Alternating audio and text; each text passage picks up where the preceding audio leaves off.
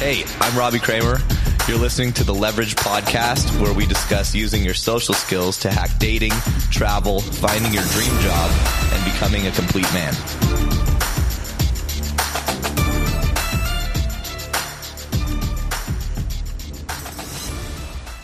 All right, so hey everybody, welcome back to the show. We've got a really special guest on who I was recently a guest on his podcast.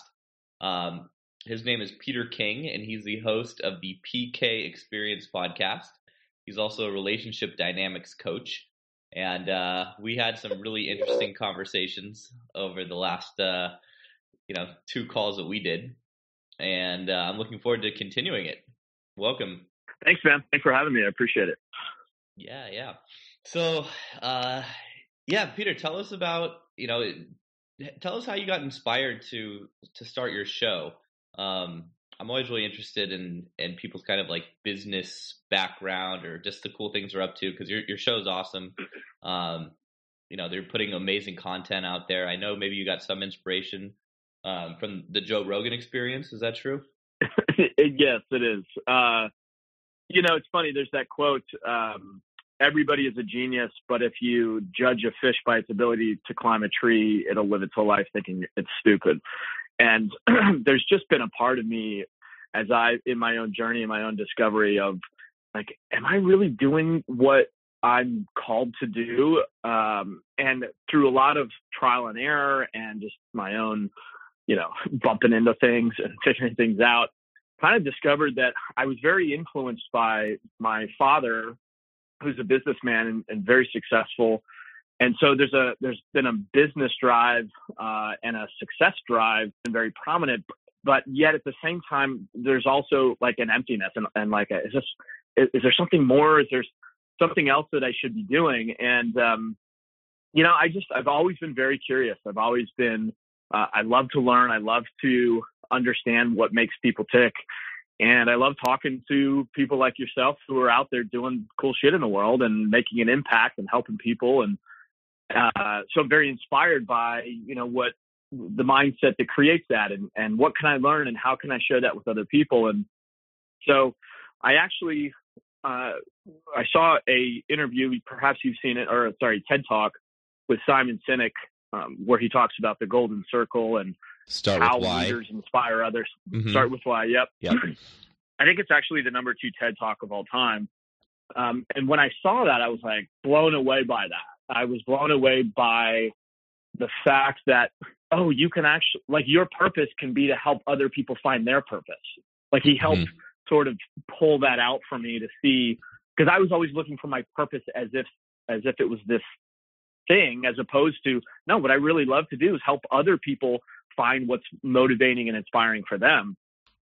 So totally. After I saw that, I'm like, I've got to talk to this guy. And so I had at the time, a small consultancy. I had a list of like 5,000 people. So I sent him an email. I said, hey, look, I got an audience that would be interested to hear more about you. Can I do an interview? And, 9 months later of back and forth and yeses and last minute no's, and we'll do it at some point, whatever. I just stayed on it. Ultimately got the interview, did it. And then I sat on it for like 3 years. I didn't know what to do with it. I mean, I sent it out to my, sent it out to my list, but I didn't know what else to do with it. And so anyway, it was a very long answer to your question, but I ultimately sort of backed into podcasting because people kept giving me nudges like, dude, you ask really good questions. And that's really interesting. I'd love to hear what you asked Simon Sinek or whatever. And so I finally told a friend of mine one day, he's like, you've got an interview with Simon Sinek that you haven't published? I'm like, yeah. He's like, why not? I'm like, I don't know what the podcast is. Like, I don't know who the audience is. Like, the brand needs work. He's like, dude, I don't want to hear it anymore. This was on a Monday. And he goes, that interview needs to be live by Friday. And I'm like, you know what? This is exactly the like kick in the ass that I need. You're right. I'm going to do it. I'm just whatever. Friday is the day. It's going up on Friday. And so, of course, I didn't know what to call the podcast. I didn't know what the audience, I didn't know all those questions, right? I didn't know those answers. But I'm a huge Joe Rogan fan. And I'm like, well, he's done pretty well with this. Why don't I just model success? So he has the Joe Rogan experience. I have the PK experience. And so that's kind of how we got started. And next thing I know, I've got I've been doing it for now about 2 years, and I've had the privilege of having some really great guests on. Yeah, I dig the name because it's great. You can kind of talk about anything, right? You're not pigeonholed for one certain thing. Exactly. And that's kind of how these shows evolve. I know I've been doing this show for 2 years, actually a little bit longer, but I took like a 1-year break last year to go party, which we've discussed at length.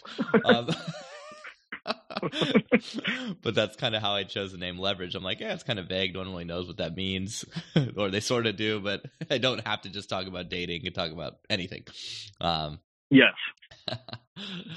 So, no, I love that story. And it's funny. One thing you mentioned about finding your purpose. I was actually just watching a video today about money, and Robert Kiyosaki was the guy being interviewed, and he was mentioning like a huge turning point for him was he was at some seminar or something when he was like fresh out of the Marines and coming back from the war in Vietnam, and the speaker was like, you might find your purpose, whatever, you might not, but no matter what, it'll be geared towards helping others. And if you're helping others, then the rest of it will kind of fall into place. And obviously your show, putting out that great content is huge for people. Yeah. Thank you. I appreciate that. Yeah. There's purpose. You can't have purpose unless it's connected to other people, in the service of other people.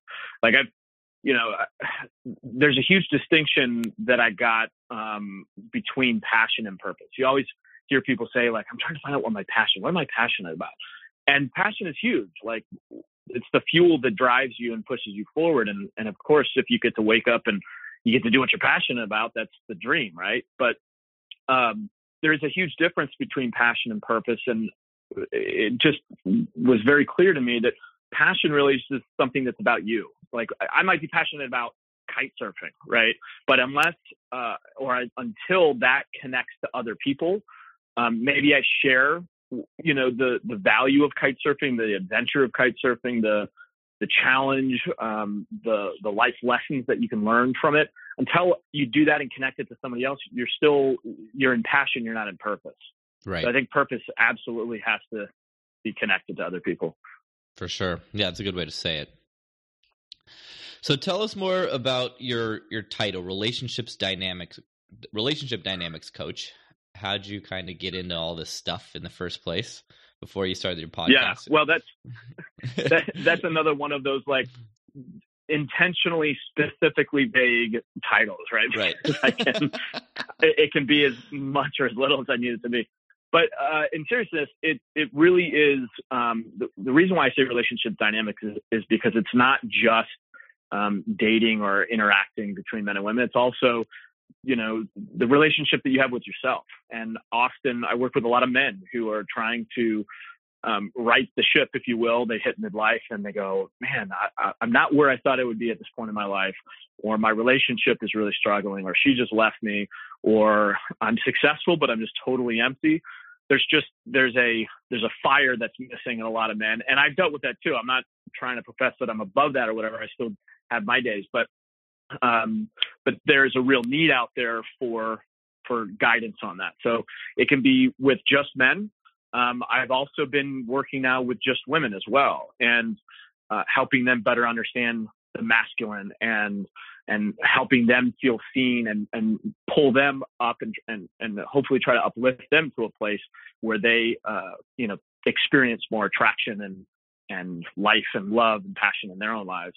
And then ultimately it's the relationship between the two. So I haven't done much couple coaching yet, but I'll speak to somebody who's in a relationship, and I'm usually just working with that one person, but it really does cover the whole dynamic of relationships, from the relationship to oneself, to one's purpose, to their significant other, and even, to children and parenting, because I have 2 kids, and that's a huge issue, obviously, as well. So any and all of the relationships are meaningful and important and significant, and I'm very excited to discuss any one of those. Yeah. Well, a couple of things I wanted to discuss with you. We can kind of take them one at a time. I know you just went on a retreat with some of the guys from the Order of Man. right? That's a group Yep. I'm also in. I kind of follow with your son. That looked like it was pretty cool. Yes. Very Yeah. cool. What? Tell us more about that. Well, it's an interesting story because about 4 or 5 years ago now, it was very clear to me that as far as the purpose goes, like I really wanted to help and work with men who were struggling and needed the proverbial fire lit under their ass kind of thing.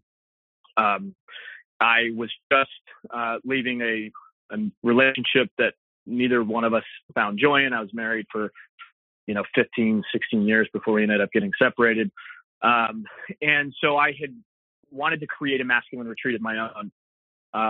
So I did some research to find out what other people were out there and what they were doing. And that's when I came across Ryan Michler and the Order of Man stuff. And I ended up creating my own little retreat. I had 4 or 5 guys come out, and I knew that there needed to be some warrior aspect to this retreat. Men are very attracted to that warrior energy, and we want to be the hero. And so I coupled up with some special forces guys that I know in town that have a facility, and basically did a retreat with them. But in full honesty, it felt like a failure because I wasn't getting the traction that I was hoping for. It wasn't resonating with most guys, and I was just left scratching my head, like, what am I missing? And then that's when Ryan took off with the Order of Man thing, and it just took off in the stratosphere. I mean, he's just killing it with it. And so I kind of sat back. I'm like, what is he doing that I'm not, or how is he meeting a need that I'm not? And I really realized that he is that warrior archetype, and to a T. Like, I mean, he's a literal warrior. He was in the military, but he looks the part. He's got the big beard. He's got the energy, right? The way that he communicates. Man's man, right? There's a very masculine he reminds warrior me of energy there. The Dollar Beard Club or whatever, right? He'd be a perfect spokesman for that. Yep. For sure. And he'll let you know it too.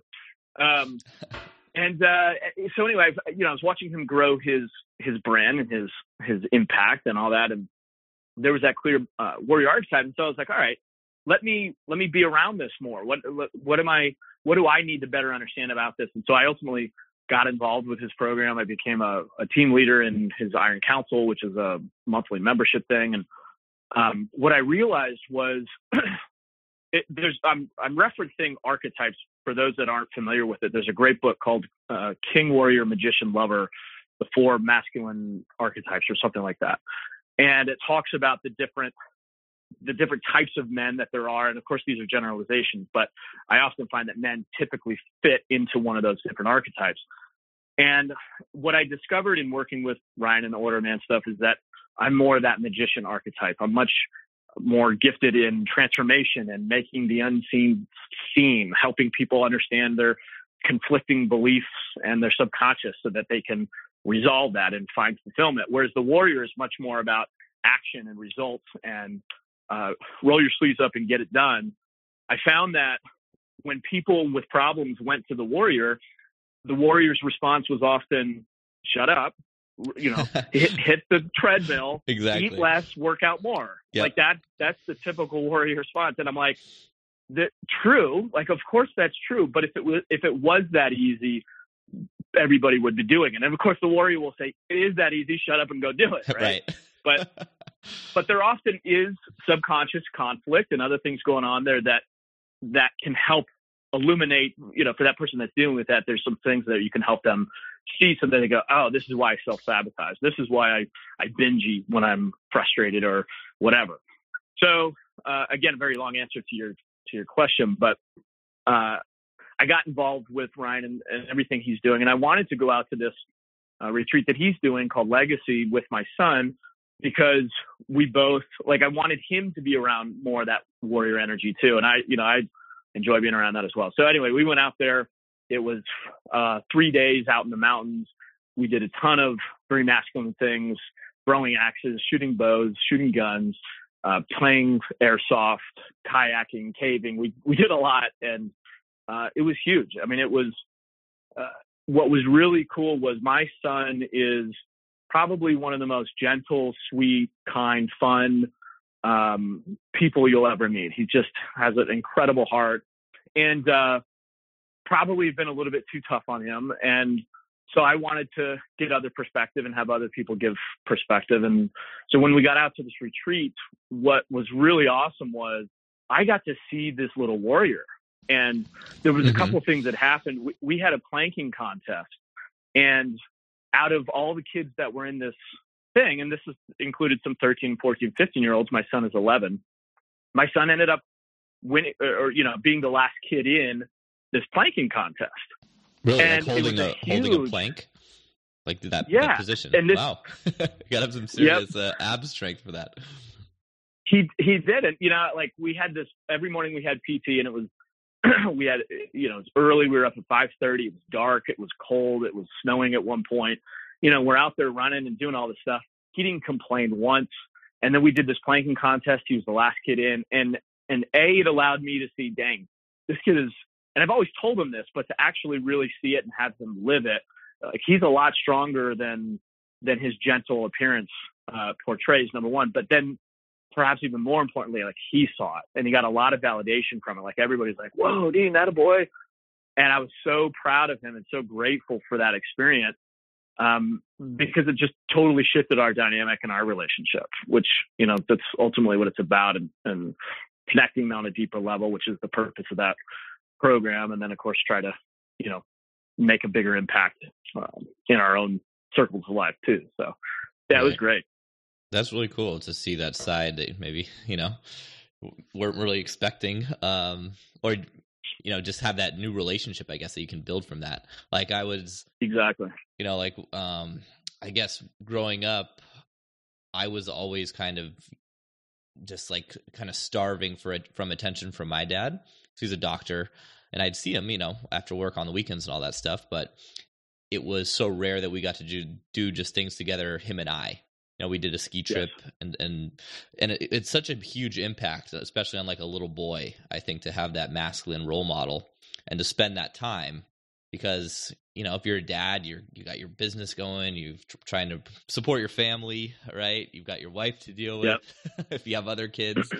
So it's great to just set aside that time and do it. It is. It's such a huge void for young boys in our society today. I mean, 100 plus years ago, you were out on the tractor with dad, and you were learning the ways of the masculine energy directly from other men. And we've kind of lost that in our Western culture right now, where most young boys are being grow up with mom at home and a woman teacher, statistically speaking. Yep. And so we're learning from an early age how to please women, which is great. There's nothing inherently wrong with that. But there is definitely that void. And I hear it all the time, exactly what you said. It's the same experience that I had. My father, I call it absentee fathers, even ones that stayed married and were technically there. They're still absent. My dad was a workaholic too, and I hardly saw him. So that, I'm trying to fill that void in my son's experience. And there's a rising tide of men who are recognizing that we need to step up and be the example that we needed in our own lives when we were younger that we missed. Right. Yeah, no, it's so important. And so that kind of ties in. I saw that you posted on your Facebook wall. I love that you post some like racy, masculine, feminine stuff, and I would do it more if I wasn't such a pussy. If people couldn't Google me and see all the dirt from the dating shit I have, but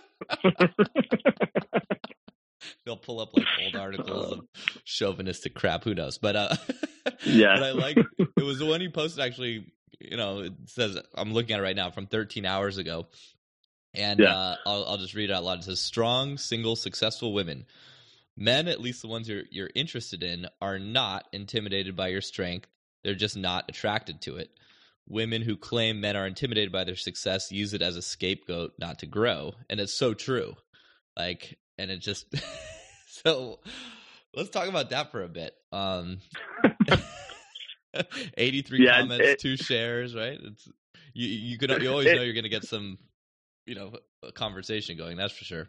No doubt. I mean, it started a little mini firestorm, of course, and I should say that there needs to be a little caveat to that, because I'm really speaking to strong, single, successful women who still claim that men are intimidated by their strength. I'm not talking to strong, single women who are happy. I'm not talking to strong, single women who maybe, or of course they wouldn't be single, but if they're dating somebody or if they're married and they're happy, if they like the results they're getting in their life, I have no desire to change that. I'm not trying to tell them they're wrong or whatever.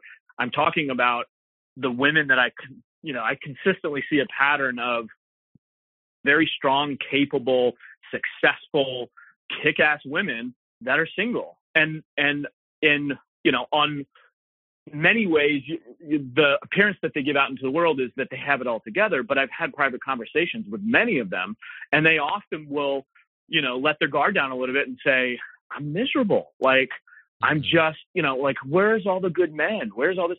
And I'm like, look, they're not intimidated by real masculine men are not intimidated by your strength. I mean, real masculine men live in a world of strength and posturing and chest bumping and chest pounding. And like, we're not intimidated by strength. Right. It's just not attractive. We're not gay. We're not looking for more masculine energy in our lives. So but here's the key distinction. I respect the hell out of it. Just like I respect the hell out of any man who's out kicking ass and taking names. Like, and that's this is another thing too, is all these terms have subjective meaning to all of it. So if I say, this is attractive, 1,000 people will say what's attractive to them, and 1,000 other people will say it's the complete opposite, right? But what I meant by attraction, I'm talking about it in a sexual context, in a intimate, romantic relationship context. It's not romantically, sexually attractive to have more masculine energy around if you're a masculine man. And so, of course, it's very difficult to explain all in a single Facebook post. And, I realize people are going to take it differently. And it's fascinating to me how so many different people have so many different takeaways or what different words mean to them or whatever. And yeah, I'm still getting updates on my phone that people are posting, Sure. people go up on these tangents. People love this stuff. Like I try to stay out of it. And I definitely respect you for creating the conversations, right? If I was to do anything, that's what I would do. But it's well, in full transparency, part of that was intentional because I've just started to be more intentional with my reaching out to women to coach.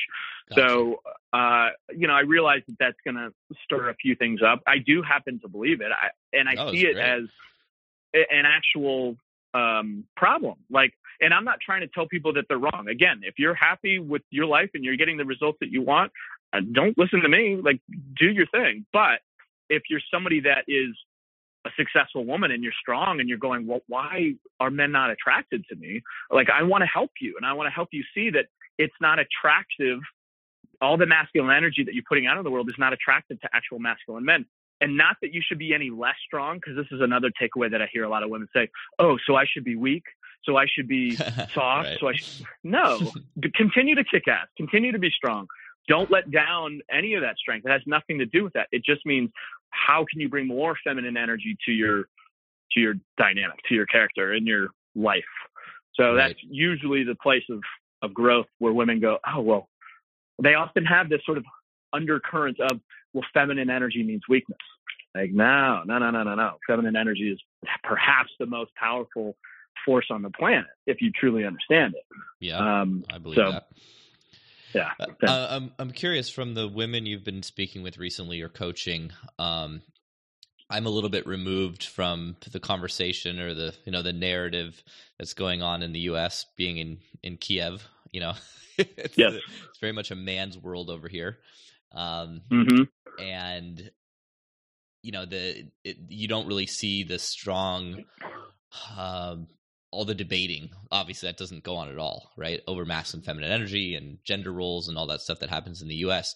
But so I only see it from Facebook, and I kind of have this overall kind of feeling about it, right? But I'm curious from your side, because you're actually talking to women and working with them closely, so you have like their individual sort of feedback. What are their, I guess what I'm asking for guys who are listening, right? I know it was I don't know, I'm guessing a year or two ago was like, there's no strong masculine guys left. But that was just kind of like the narrative. What are you hearing from the women about, what are their complaints, I guess, or you kind of get where I'm going with the question. I'm not totally sure exactly, but can you speak to that? Yeah, I think that there's a very tiny sliver, but very loud minority of women who are saying that everything's broken, that everything about men is broken and it's toxic and all that. But the vast majority of women that I speak to are dealing with that dynamic of how do people relate in the 21st century? We definitely have a new relationship. Women are liberated in ways, deeply profound ways today than they were just a few short decades ago. So how does that work? I mean, if you take, for example, the sexual liberation from the 60s, right? And you take the innovation of the pill and the fact that women can now have sex without, potential of having kids. Of course, there's always that potential, right? But it's a lot easier for them to have a mate in today's world than it was, say, 50 years ago, where the standard had to be incredibly high, because if you're going to sleep with somebody, you might have a child with them and you might have to be, dealing with that for months and then years. And so it's a really huge deal whereas men, obviously, we're much more spreading our seed. It's a much lower opportunity cost if we impregnate a woman, right? So there's that biological need that has been completely taken away now, where women can have sex in a recreational way. That alone is a huge dynamic in how we relate to each other today in our world today. So a lot of the women that I'm speaking with are very successful. A lot of them are very open to, having relationships, intimate relationships, but they're also hungering for deeper connection. And that deeper connection doesn't come into play unless you do have an emotionally present, emotionally intelligent, masculine man. And that is where there's a huge void right now, unfortunately. I think a lot of men are really reeling with perhaps a generational echo of poor parenting that has happened in generations past. Like you said, just absent fathers. And we don't have that role model in our own lives. And even in culturally and societally, at least in Western America, in the Western world, there isn't a celebration of masculine men. Most of the portrayals of men that you see in our world and in our culture right now are either the dumb, Homer Simpson type comedic man. Look at any sitcom, it's Family Guy, right? Or or it's this overly testosterone, militaristic, I'm gonna crush the world type cartoon character of the masculine man. You don't see a lot of balanced, honorable, strong, funny. They're there. Don't get me wrong. They're definitely out there. But as a society, we don't really hold that up on a pedestal right now and say this is worthy of celebration. And oh, by the way, it's not to take anything away from women. It's the exact opposite. It's like, if we can point to that as a more clear path to what we all are striving to be like, it actually benefits women. It actually serves women. And the women that I speak to are just craving that deeper connection from a masculine man so they're running into either men that are emotionally available and open, but they're weak and they're wishy-washy and they're placating, or they're finding guys that are dominant and strong and alpha, but they aren't fully present and they don't really know how to connect with women. So there is that void there that I'm seeking to serve on both sides to help fill and paint some clarity for both sexes, really. Sure. Yeah, it's interesting how you describe those characteristics, and I was thinking back to what you said about the archetypes, right? You've got you said there was a king, warrior, lover, and magician, right? Yes. All right, so maybe the dumb Homer Simpson is like the dumb lover. I don't know, but and then we know who the warrior is. But it seems like there's the that king or the magician kind of archetype that's no one's really talking about, or I guess that that would kind of fill that void. And it's the book is a fascinating book because it talks about not just the ideals of these archetypes, but also the shadow archetypes. So if you're the warrior archetype, there's a mature, honorable, impactful way to express that warrior energy, but there's also a passive and an active shadow. So the passive shadow would be taking all your gifts of strength and not using them at all, and you're a complete wimp, right? Or the active shadow would be taking your gifts of all that strength, but using it in a negative way to abuse and to destroy in negative ways. So it's a fascinating book because it does talk about both the light and the dark side of these archetypes. I highly recommend it. Yeah. Does it relate to business at all too? Do they go into that? It's not a business book per se, but all business is centered around people. And the more that you understand psychology and people, I mean, it's a game changer if you can walk into a business negotiation meeting and understand, oh, I'm dealing with a lover right now. Oh, I'm dealing with a magician. Oh, I'm dealing with a warrior, right? So Sure. If you understand what drives them and what's meaningful to them, and more importantly, what influences the people that you're seeking to influence, it gives you a huge leg up in a business sense. For sure. And yeah. I wanted to ask you, so you've had your podcast for 2 years, right? Yes. And it's fair to say you're an entrepreneur, full-time entrepreneur. Yes. And how did you transition into that? Because I have a lot of guys who listen who are either in a 9 to 5 that they hate, or they're already entrepreneurs trying to make a bigger impact, trying to start something like a podcast that can have that reach. Sure.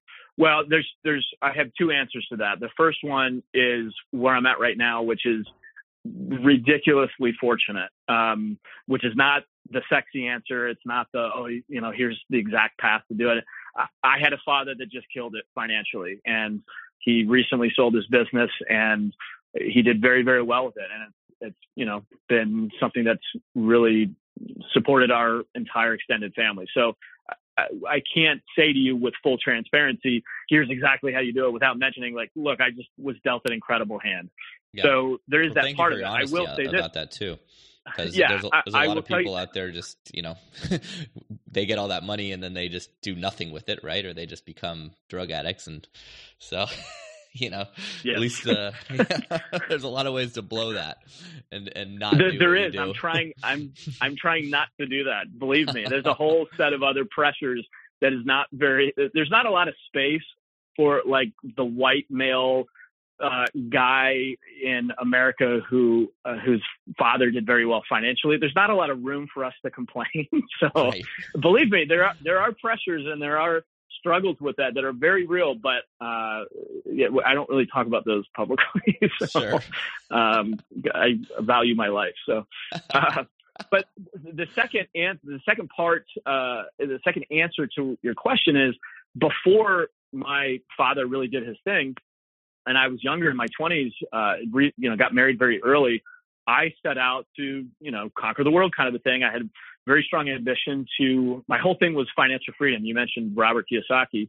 I was living in St. Louis at the time, read Rich Dad, Poor Dad, and like it lit a fire under me. I was like, oh, this is the path of real estate. It's passive income. That's how you're going to get financial freedom. And yep. So I literally got done with that book, told my then wife, look, we're moving to Florida.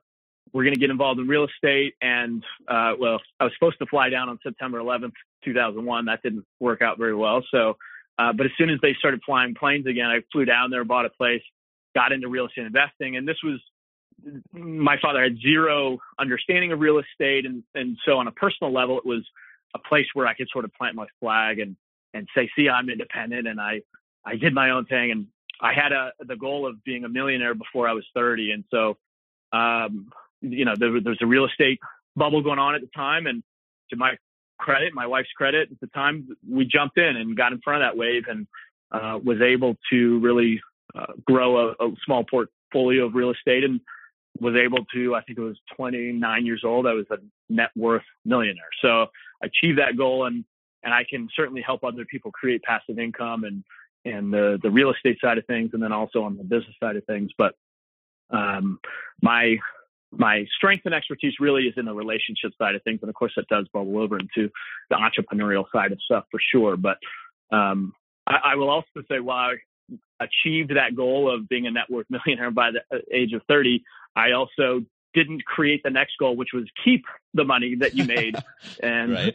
and so there was a lot of ups and downs, as there is in anybody's life. And I found the joys of running into a sociopathic con artist. And that was an incredible, interesting, fascinating experience for me and my family at the time. Oh, wow. That was part of the reason why the money went away, I'm guessing. Part of the reason, yes, it was. Mm-hmm. Not all of it. I mean, the real estate obviously had a huge downturn. I had life throws you a curveball.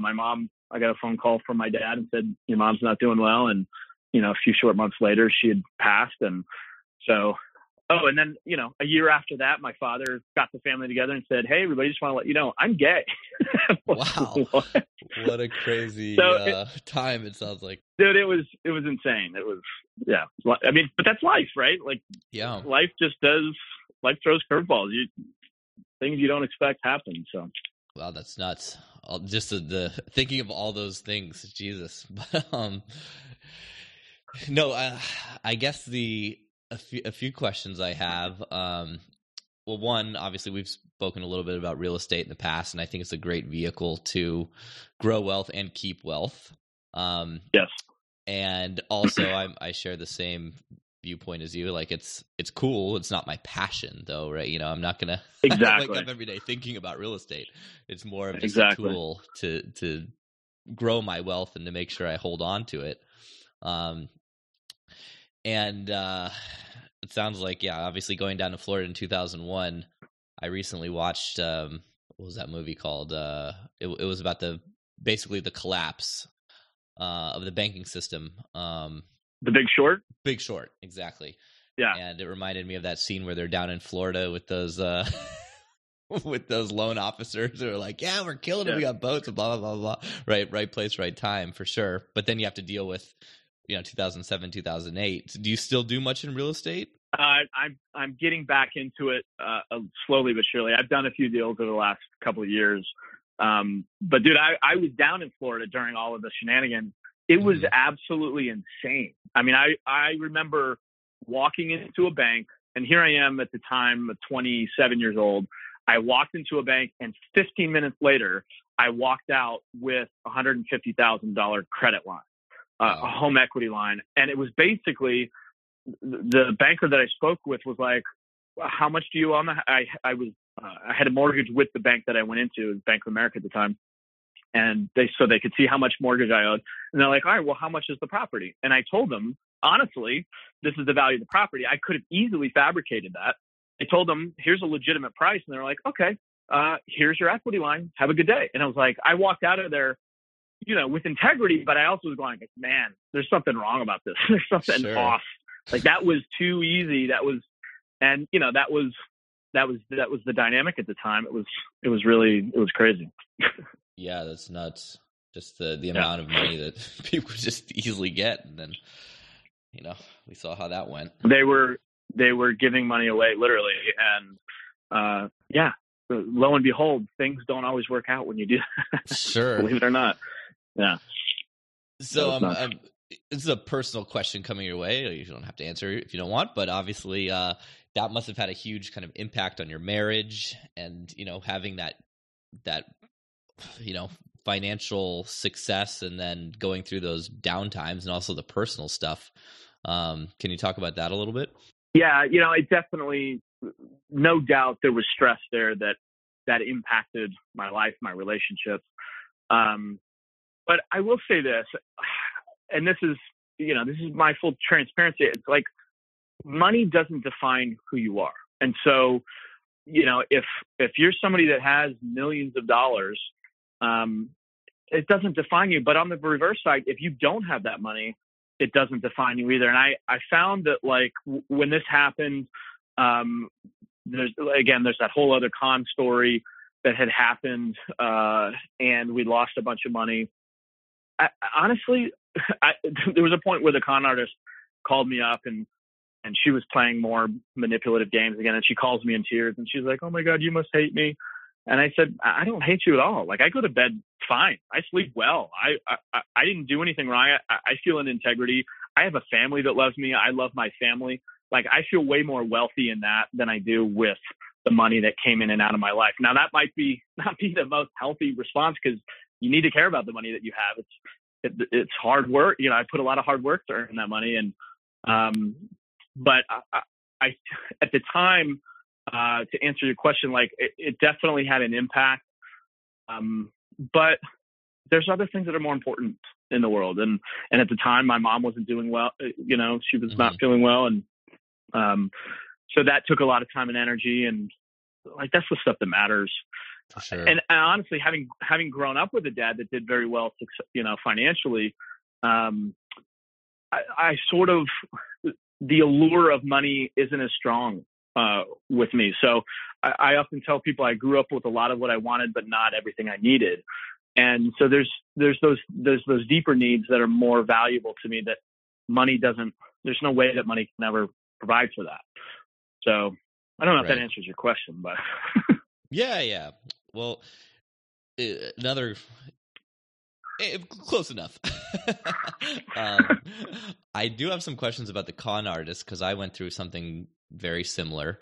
My first job out of college was basically with a boiler room chop shop con artist guy who I had a bunch of poker winnings in college, and he was like, yeah, come work for this startup private equity firm, and we're going to invest in all these companies, and you'll be a millionaire by the age of 26. Give me 3 years of your life and I'll give you the next 50 or whatever. So that turned out to just be just total con job. Lost all of the poker money, lost like $2.5 million of friends and family's money. So that was brutal. But, walking away from that, I knew I acted in integrity. The other people working there didn't do so as much. They all got sued. I didn't. And you have the option to either get angry, start trying to sue everyone, try to get revenge, or you can just be like, you know what? I learned a lesson. And it sounds like that's kind of what you did, and you had a similar sort of reaction to that. Mm-hmm. Yeah, for sure. It was one of those surreal moments in life where you're like, is this really happening? Like, for real? Like, of course I've always known that there's sociopaths out there, but like, really?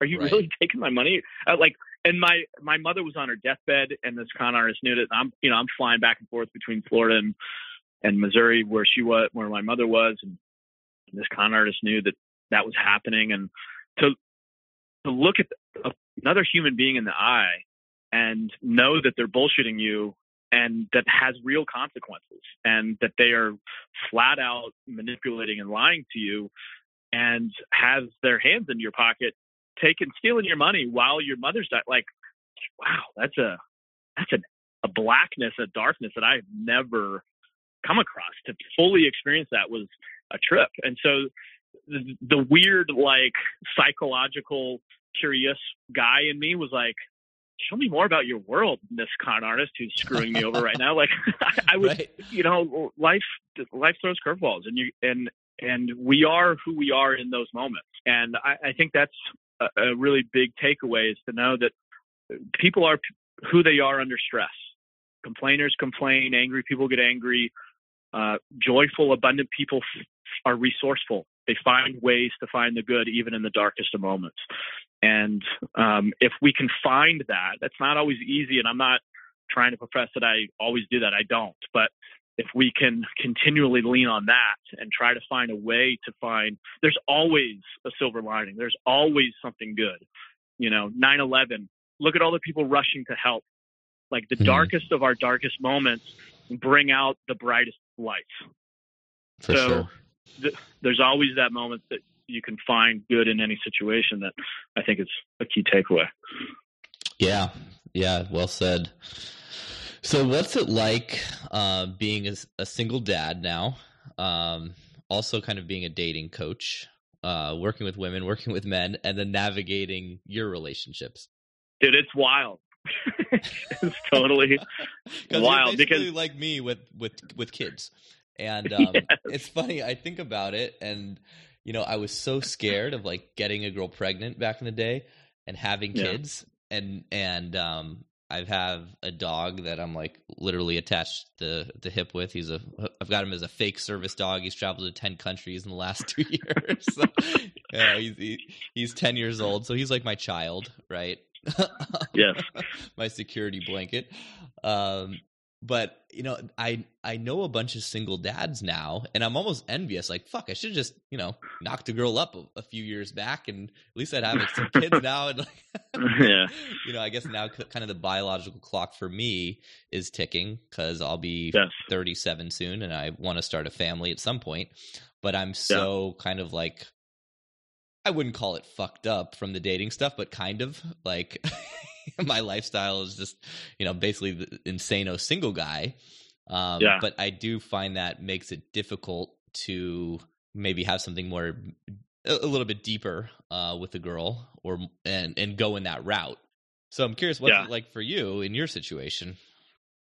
Well, first of all, I love your transparency. I love how honest you are. And I've thought about that too, like just getting fucked up in the whole dating space and whatever that means. But I can tell you for me personally, like it's the greatest, most profound, significant joy of my life to be with my kids. I love my kids. I love being with them. They're amazing.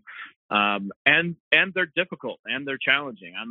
They're both, but it's a very interesting dynamic because on the one hand you go, oh, well, you only have your kids half the time, but there is no half the time when you're with kids because you're either a million miles an hour with them or nothing. And so when I have them, when I don't have them, there's only 50% of the time that I do have them.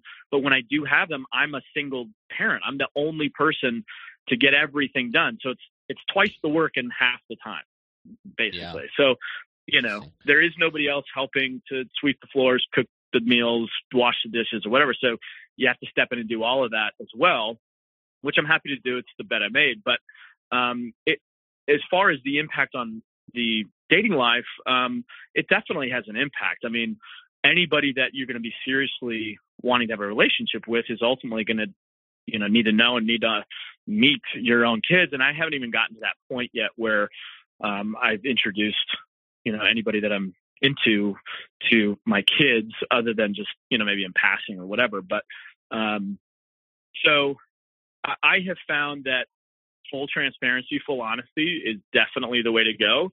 I have never had anybody say, oh, I'm really into you, but you have kids, so no, thank you. And I always let them know up front. I don't come out and spew everything all up front, but it comes out very quickly like, look, I'm a divorced dad. I've got 2 kids, blah, blah, blah. And that's almost, in fact, I can never think of a time when that's actually been an issue. But it's a logistical thing, how and when are you going to date somebody and go out and try to get to know somebody better is you have to factor that into your schedule because you got a lot of stuff going on. Sure. I guess in some ways it could be a benefit, right? It's like, oh, he's got kids, he's a family man, that sort of thing. It's like the guy who uses a baby as a wingman, to be a ridiculous example, obviously.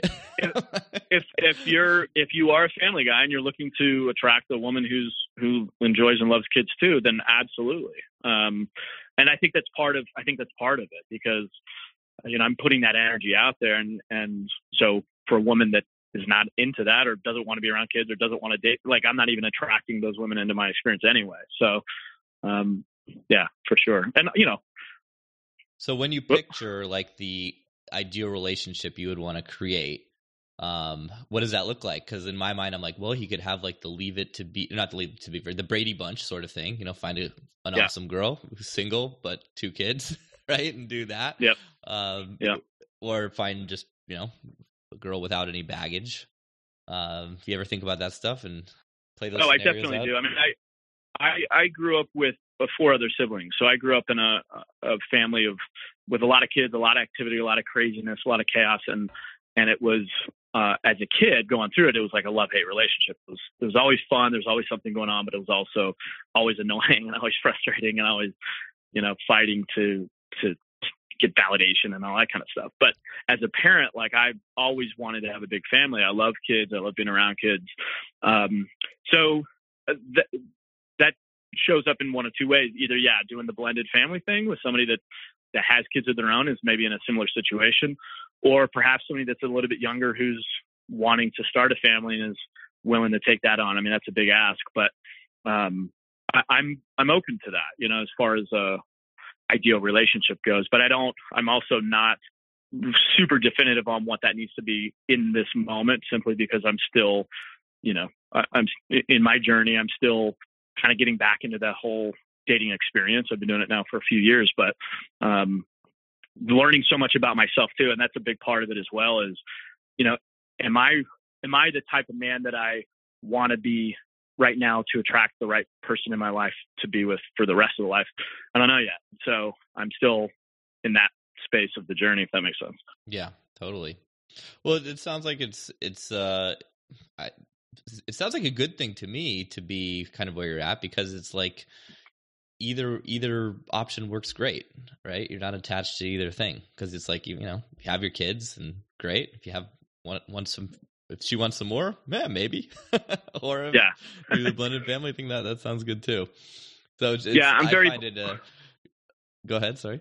I was just gonna say I'm very blessed. I mean, I as I mentioned, like my kids are great. They've really adapted and grown and gotten stronger and in my perspective, healthier in this phase of their life. But at the same time, to have the freedom to get to know new people and to grow and better understand myself and have intimate relationships and conversations and from people all over the place, because I'm traveling and meeting new people is really, it's amazing. But I will also say it can be lonely too, of course. Like, I sat at home by myself this last Easter.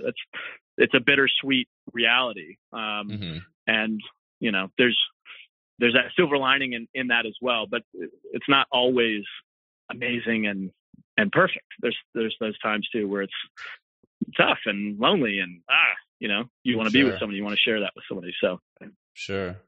And what's it like kind of getting into more of the dating stuff recently? Because you were, married at such a young age and maybe didn't even think about that stuff at the time. And now you're single. It's been a journey. I dated and got married to my high school sweetheart. And so I didn't do a ton of dating when I was younger. I was ready to commit for the long haul. And we definitely worked together for a long time, quarter of a century is a good chunk of time. But there were some fundamental things that just were not, we could never really shore up those cracks in the foundation. And it just needed to, in order for us to grow, we needed to grow apart. Right. So as far as dating now, I mean, it's, actually, I've got brain cramp.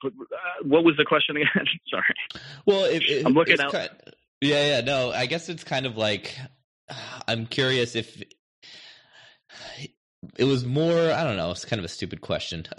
You can answer it or not. Like if you had to go back and do it over, right? And learn all about the dating sort of things. Cause it's like, for me, I've always felt kind of blessed that I never had to go through a divorce, or at least not yet. Right. And I think, I dodged a bullet, because so many guys I know have done that. But then I think about from the other standpoint, like, well, who's to say that's not necessarily, because if I would have been married at a younger age, I probably wouldn't have fucked off so much. I'd probably have a lot more responsibility. It forced you to grow up, is kind of what I'm saying. And now, like, I'm 36, almost 37. I'm starting to feel kind of like an adult.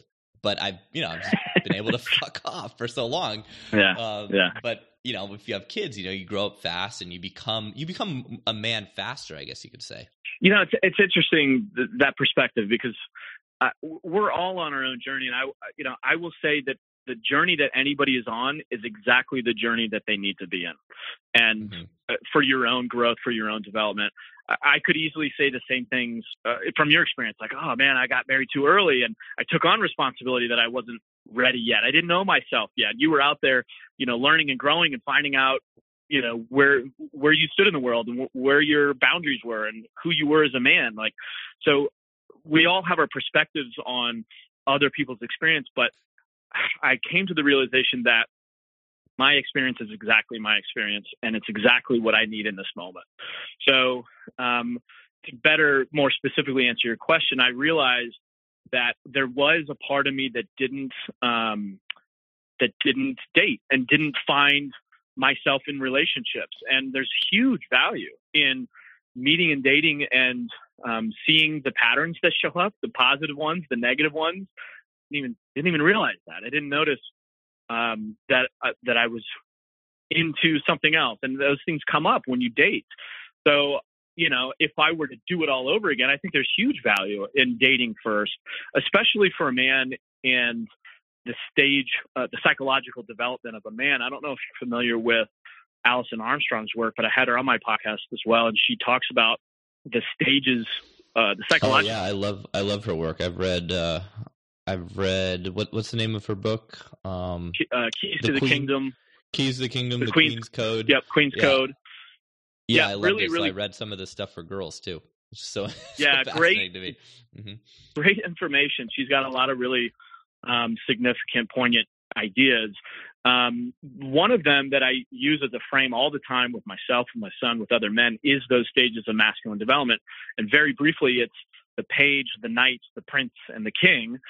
And the page stage is sort of the boy stage. It's where my son is right now as an 11-year-old. But that knight stage is really more those early teens, early 20s, where on a normal, healthy, traditional timeline, a man is out there finding himself. He's out going on adventures. He's out dating women. He's, finding out what he's made up in the business world. What skills does he have? It's really a self-serving, self-loving period in one's life where you get to find out who you are, what you're willing to tolerate, what you're not, what you stand for, what values do you believe in, which ones do you not, which do you oppose. There's a lot of that goes on in the night stage, and it's a hugely valuable stage. And as I self-reflected, I realized I really didn't go on the relationship side of things.